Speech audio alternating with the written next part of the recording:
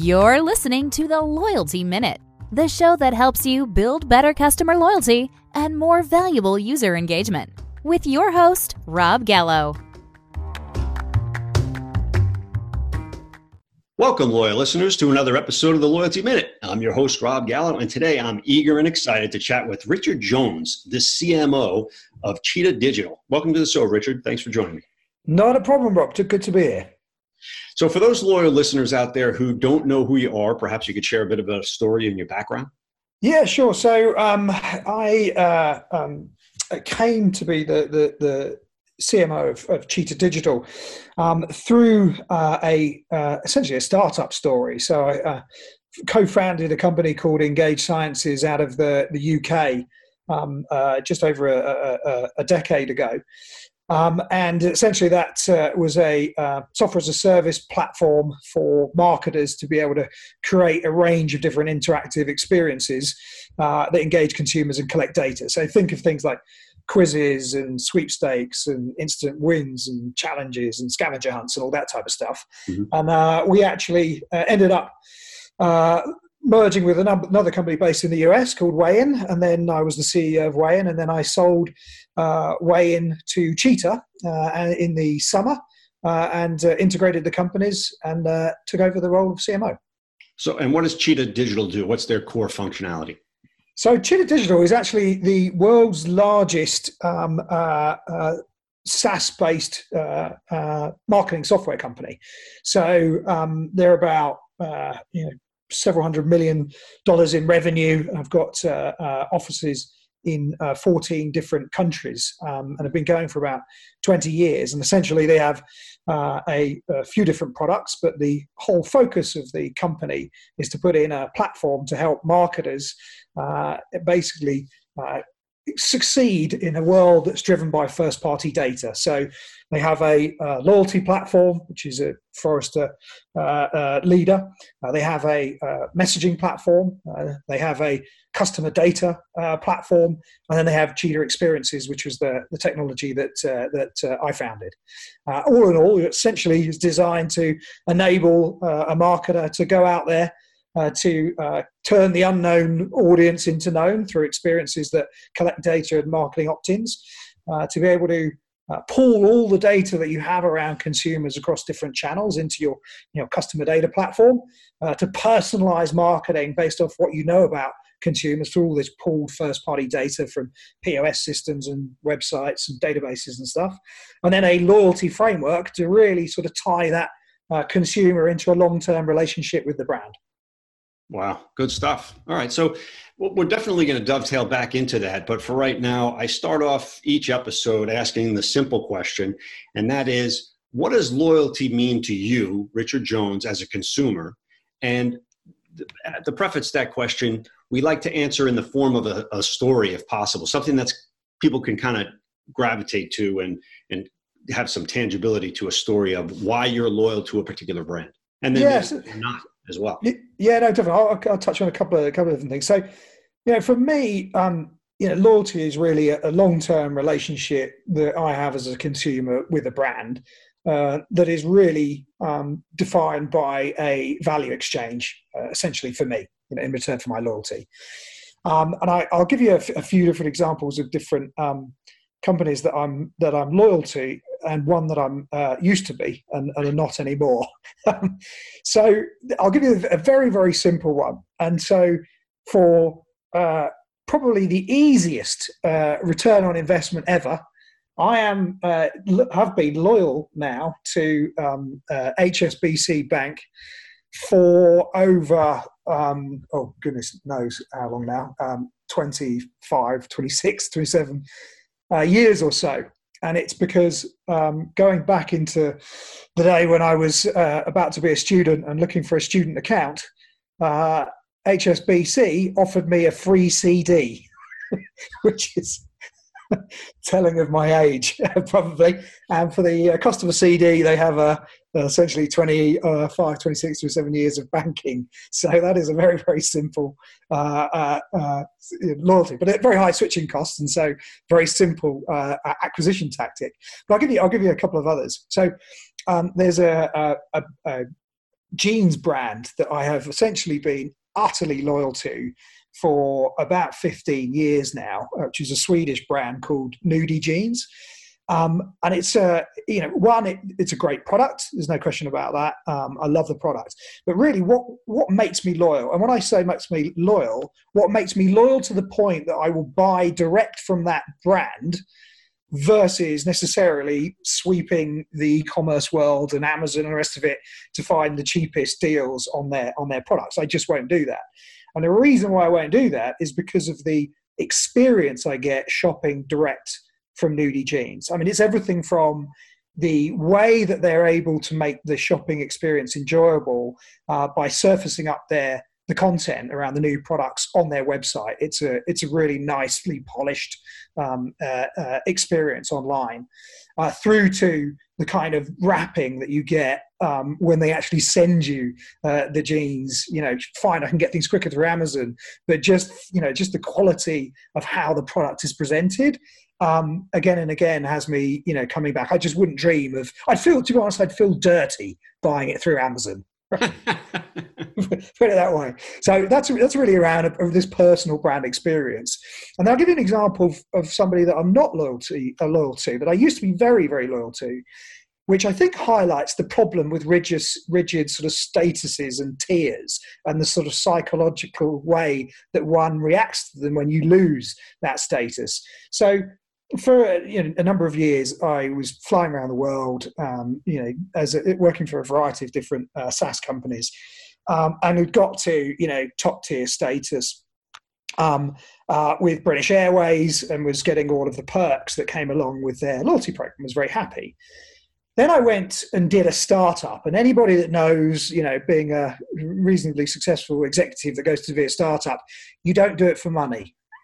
It actually collapses your finances very, very quickly as you end up working for nothing for years and, paying all your staff other than you, and, going through the trials and tribulations of actually truly living with the realities of startup world. And of course, when I was traveling, I would be traveling, if I couldn't swim and I couldn't walk or cycle, you'd be taking the very lowest cost airline that you possibly could. And what was very interesting is I kind of felt hurt by the fact that because I'd taken this leap and, I had a couple of years out of the mainstream corporate flying, spending the kind of money on the tickets that I was before, that I'd lost my status with British Airways. And it was going to take me a long time and to actually get back up. And it was because of that I didn't stick with British Airways. I couldn't get over the fact that it was going to take me so long to get back, and actually started experiencing other loyalty programs with other airlines because I was starting from scratch again. And then the last one I'd say, which is more around where convenience and loyalty kind of map, and that's Starbucks. So I wasn't a big coffee drinker before I moved out to the US 3 years ago. I've certainly become one now, and the convenience that I have with the Starbucks app to be able to choose the products I want, have them ready to pick up when I'm ready, and then the incentives that they use to basically ensure that I'm doing what I need to do to get to free products, etc. But the convenience and the offers are really what keeps me coming back time and time to Starbucks. So do you think the gamification has anything to do with it though? Like you mentioned, it's kind of in the back of your mind. You could get a free latte or whatever it is that you drink next time you go. Do you think about that stuff? Yeah, I do, but I think it's different. The gamification element is different for different brands for me. So, if I move into things like the kind of wellness space and, thinking of what I do with running, Strava is a great app for basically, allowing you to have in many ways, have your own fitness gamified. Can I beat this challenge? Can I get to this level? The community of people that it connects me to, et cetera, et cetera. So, I think gamification is more important when it comes to Strava than it is for Starbucks. Although I don't turn my nose up at it at Starbucks, I still, like it. It's still something more than, just the sort of basic flavor of loyalty programs. Hmm. Well, the reason I asked too is that what's become all the rage now is, well, not all the rage. It's been around for a while. Is the shopping mall model where you could shop at 1,000 different stores, earn the rewards that you could exclusively use, let's say at Starbucks, if they had this program. Airlines have been doing it for years. Banks do it. Casinos are doing it. So I was just curious, if would something like that motivate you as a consumer to say, I'm going to shop at these stores that I'm going to exclusively earn rewards that I could burn off, let's say at Starbucks? Yeah, absolutely. No question about that. I think the providing, and I would say it's not the fact that I can earn rewards. I think the thing that's more important when looking at kind of that kind of aggregated form of loyalty that you can then use in a specific place is really just making sure that it's worth my while to do that, and actually the ability to usefully collect rewards or some level of value exchange is more important to me. So that flexibility of the tiering is probably the most important thing that will actually govern my behavior. Yeah, because you're right. I mean, it definitely depends on what your end game is. Yes. If you go there often enough, though, you're thinking, all right, well, if I'm going to buy something from Home Depot anyway, and they're going to reward me for it, and then I could burn them off at Starbucks, why wouldn't I, right? Just things like that. So prior to the clicking the record button, we talked about question number 2, which is, as a consumer, the brands that you're loyal to and why. I think you just elaborated on those, and then the ones that you weren't, and as also why, and that's fine. But let me ask you this: as a marketing professional in your field, can you share the pain points that you have when it comes to creating and maintaining customer loyalty? Yeah, it's a great question, and obviously, I'll answer this with respect to my own experience as a marketer versus what I'm doing as part of Cheetah Digital to help other marketers with their B2C consumer programs. But of course, Cheetah Digital is a B2B software as a service business. So for me as a marketer trying to engender loyalty to across our customers, the issue with software as a service is it is a service. It's not like you just buy the product, you pay a whole load of license fees, and then you're off. You have to keep loyalty going in order for the service to keep going. It's a subscription service, so it's how do we engender loyalty, and what does loyalty mean in the context of a B2B subscription service. And I think the interesting thing about software as a service is it's taken as read that, for somebody to keep paying you year on year, your services have to be good. So obviously the vast majority of all of the company's efforts are around making sure that the products and the services that we deliver value for our customers. Otherwise, there is no business, there is no ongoing subscription. But I think it's the nuance of loyalty from a marketing perspective that I'm interested in, because it's taken as read we need people to subscribe, so we need their customer loyalty, repeat subscriptions year on year.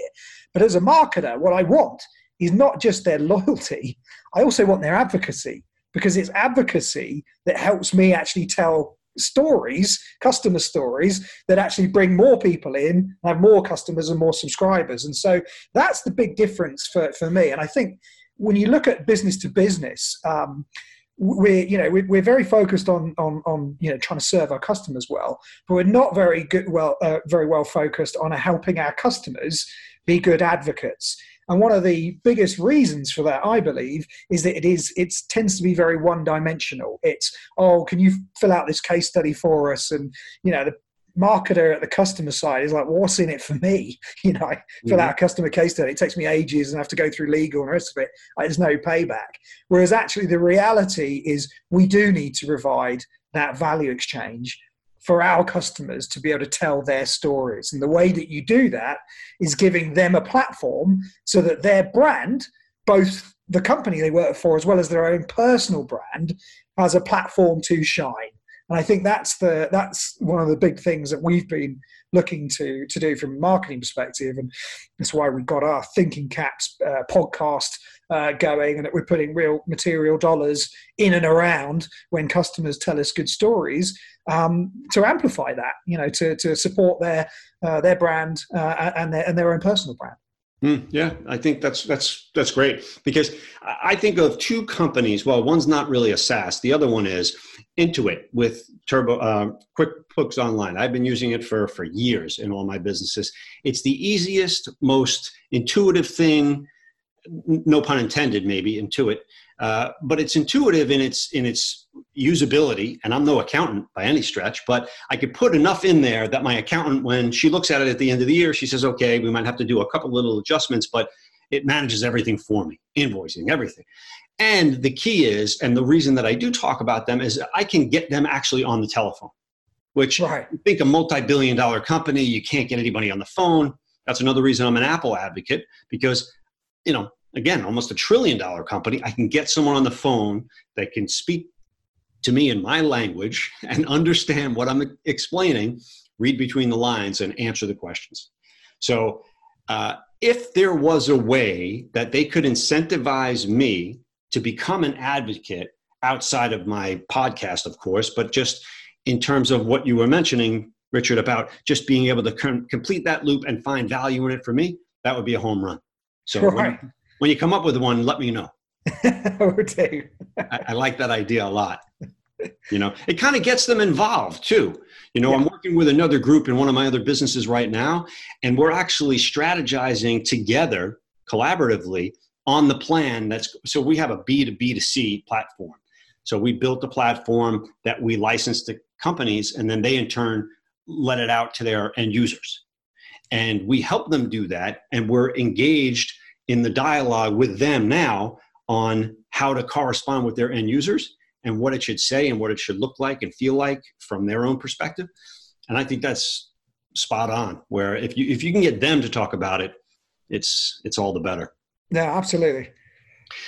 So from an internal standpoint, I know you've worked with tons of organizations and you're working on some innovation right now, but I found this personally, just from my own experiences, is that people are stuck in their ways, right? In a lot of companies. I say a lot of times my biggest competitor is status quo. And some guy said, who's status quo? I've never heard of that company before. I said, it just means that people are so entrenched in what they're doing.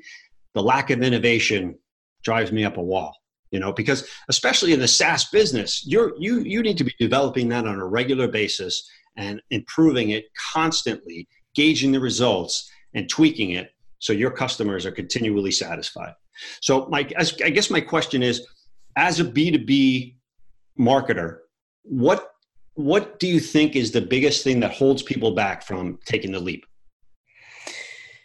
In terms of taking the leap of being loyal as a customer? Not being loyal as a customer, but to create that loyalty that they need to as a company, meaning, people that come to Cheetah Digital or your previous companies that you would have in your prospect list that say, no, I'm not really thinking about that, or I can't take that project on.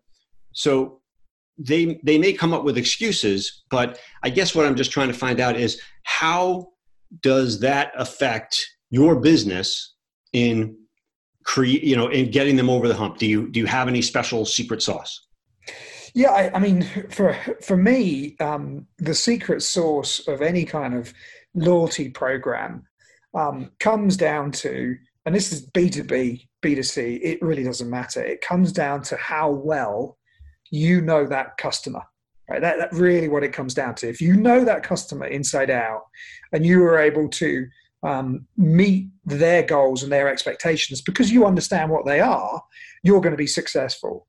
One of the biggest problems that we have in today's society, though, is being able to capture that information, to really know our customers in a very deep way in order for us to best serve them and surprise and delight them and give them a loyalty program that's personalized and meaningful to them. That can be difficult because we've entered this new era of privacy, which is meaning that it's not as easy as it used to be to really understand what a customer wants, before you've really got that deeper relationship with them. And so, I kind of, think about things like the privacy issues as a bit like a real life, scenario. So, for example, if you had some new neighbors move into your street, right? And you wanted to get to know them.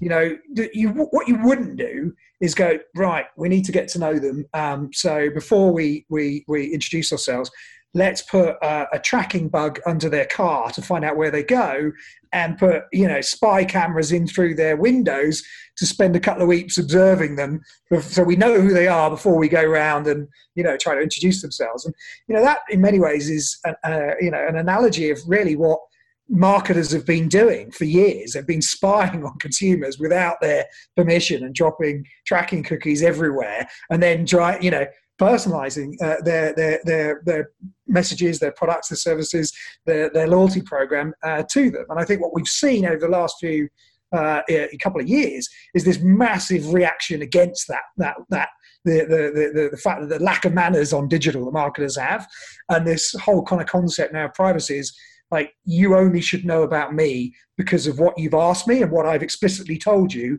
in order for you to be able to personalize your products and services to me. And I think loyalty programs have a lot to learn in that manner, and they need to fully embrace what Forrester calls zero-party data, and that is being able to go out there as part of your loyalty program and ask customers about their motivations, their desires, their interests, their preferences, in order to best personalize your messaging, your products and your services to them, and rely less on kind of snooping on them and third-party tracking cookies. Yes, there's obviously things you can pull from purchase history and the rest of it, but you need to be broader than that. You need to augment the data that you have around consumers to really get to know them, and getting to know them through a POS system is fairly impersonal. And so zero-party data is something that we definitely look to as part of the future for loyalty, and you can read up lots about it on the Cheetah Digital website. It's funny you say, as you were talking about that, Richard, I saw something the other day about a new web browser that is going to be paying you in a cryptocurrency. BAT, have you heard of this? Yes, I have. Yes, yeah. Your attention. They're going to be paying you for your attention to look at ads that might interest you. And then I guess you can choose on or click on or off whether you want to see more ads of this nature or whatever. It's just incredible. But I think it goes back to what you said initially at the top of the show, and that was the exchange of value. What is someone willing to give as a consumer in order to not feel creeped out that they know everything about you, that they're peeking in your windows? Because It's funny you said that too. When we moved into this place a couple of years ago, I got a phone call out of the blue, a welcome phone call. Hey, we want to welcome to the neighborhood. I'm like, who the hell is this? You know what I mean? First of all, you call me on my private phone, and it's part of the introduction. I said, who gave you my number? But they were trying to be nice, but it just seemed like I get a million phone calls a day as it is, right? So it was just kind of bizarre, and I took offense to it, honestly, because it wasn't something I opted into. No, exactly. And we've literally just sponsored some research with eConsultancy that was a 6-market initiative, so a global study.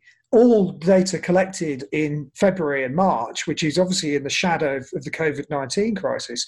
And actually, what's really interesting, when you look at kind of personalization, on average, roughly in the markets like the US, UK, etc., it's sort of 40% plus of all consumers are turned off by personalized ads.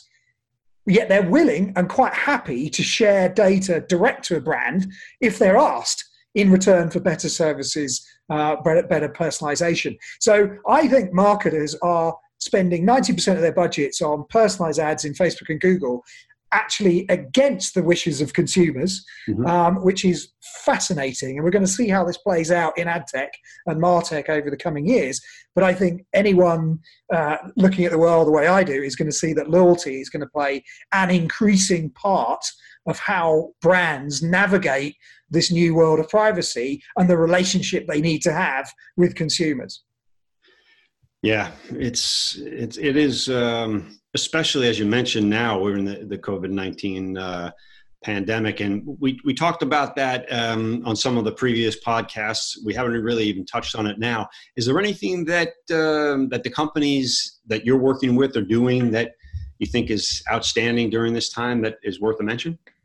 Yeah, I mean, there's a number of companies that are doing some really cool stuff. Like one of our customers, And Pizza, which obviously anyone in the restaurant space is hit especially hard now with everything closing. Yet they've still managed to run a charity program called Pies for Heroes, which is basically where they take donations and then they ship the pies to healthcare workers on the front line, giving them hot meals at lunch and when they're leaving at the end of a very hard day, working in ICU wards, etc., which is a fantastic initiative, and we were happy to donate to that. And we're now basically shifted all of our events budgets because of social distancing through to supporting companies like Pizza, customers of ours, plus other international bodies, so that if anyone takes a meeting with us over Zoom, of course, a quick meeting, we'll make a donation on their behalf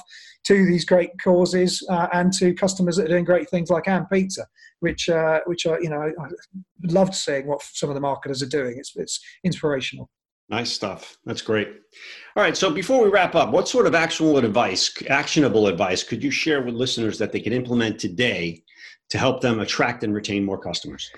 Yeah. So firstly, I'd say just to go back to the research we just commissioned, because I think there's value here. The UK, for example, said that 34% of the UK that was UK audience that participated in the survey, and it was just over 30%, I think, for the US, basically said that they were only not loyal to a brand because they'd never been offered any incentive to be loyal. And if you look at that, was roughly a third of all respondents in all the major markets were saying that they weren't loyal because there wasn't a loyalty program for them to engage with, shows that a massive amount of money is being left on the table by marketers.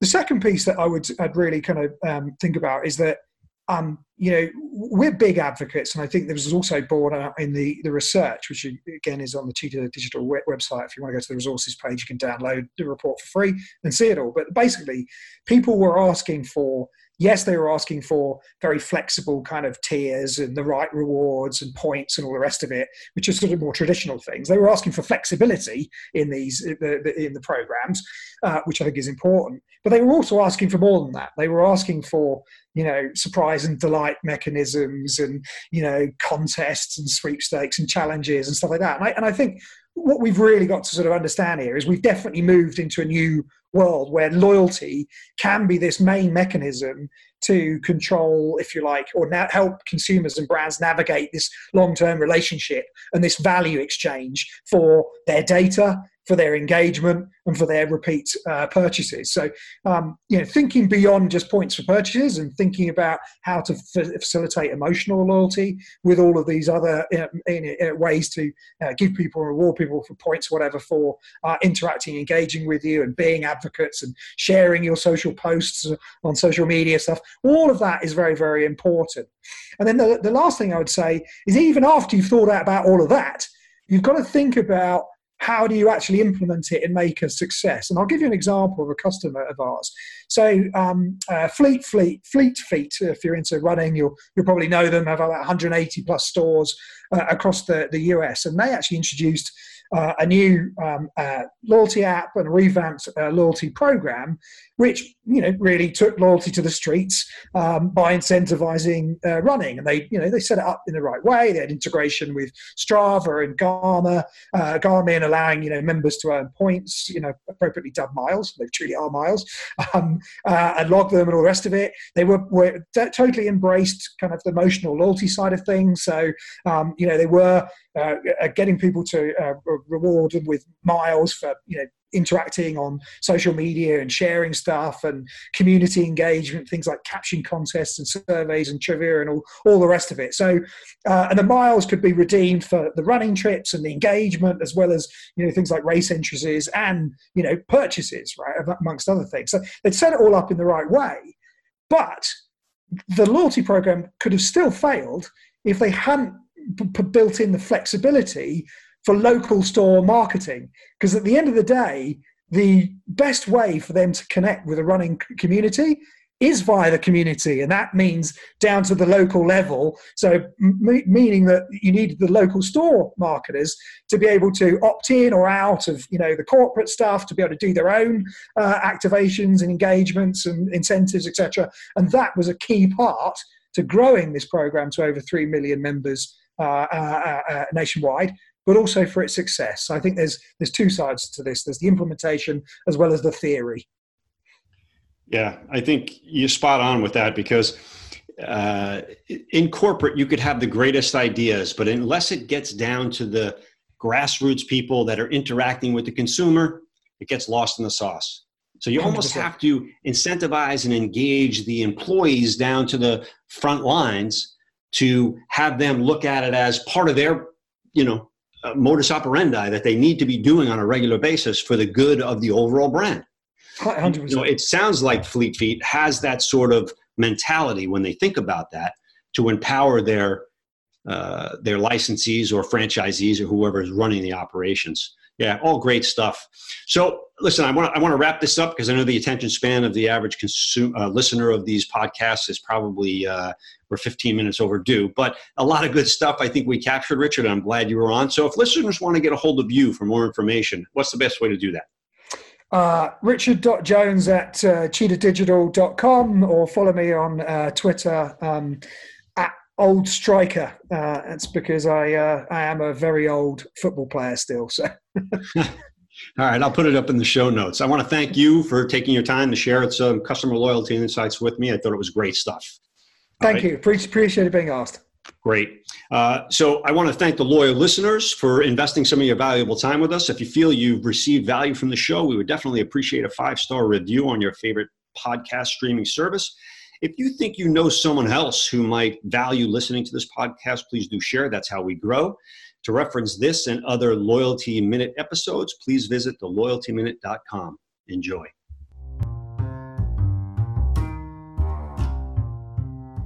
Thanks for listening. Be sure to tune in tomorrow for your next edition of the Loyalty Minute.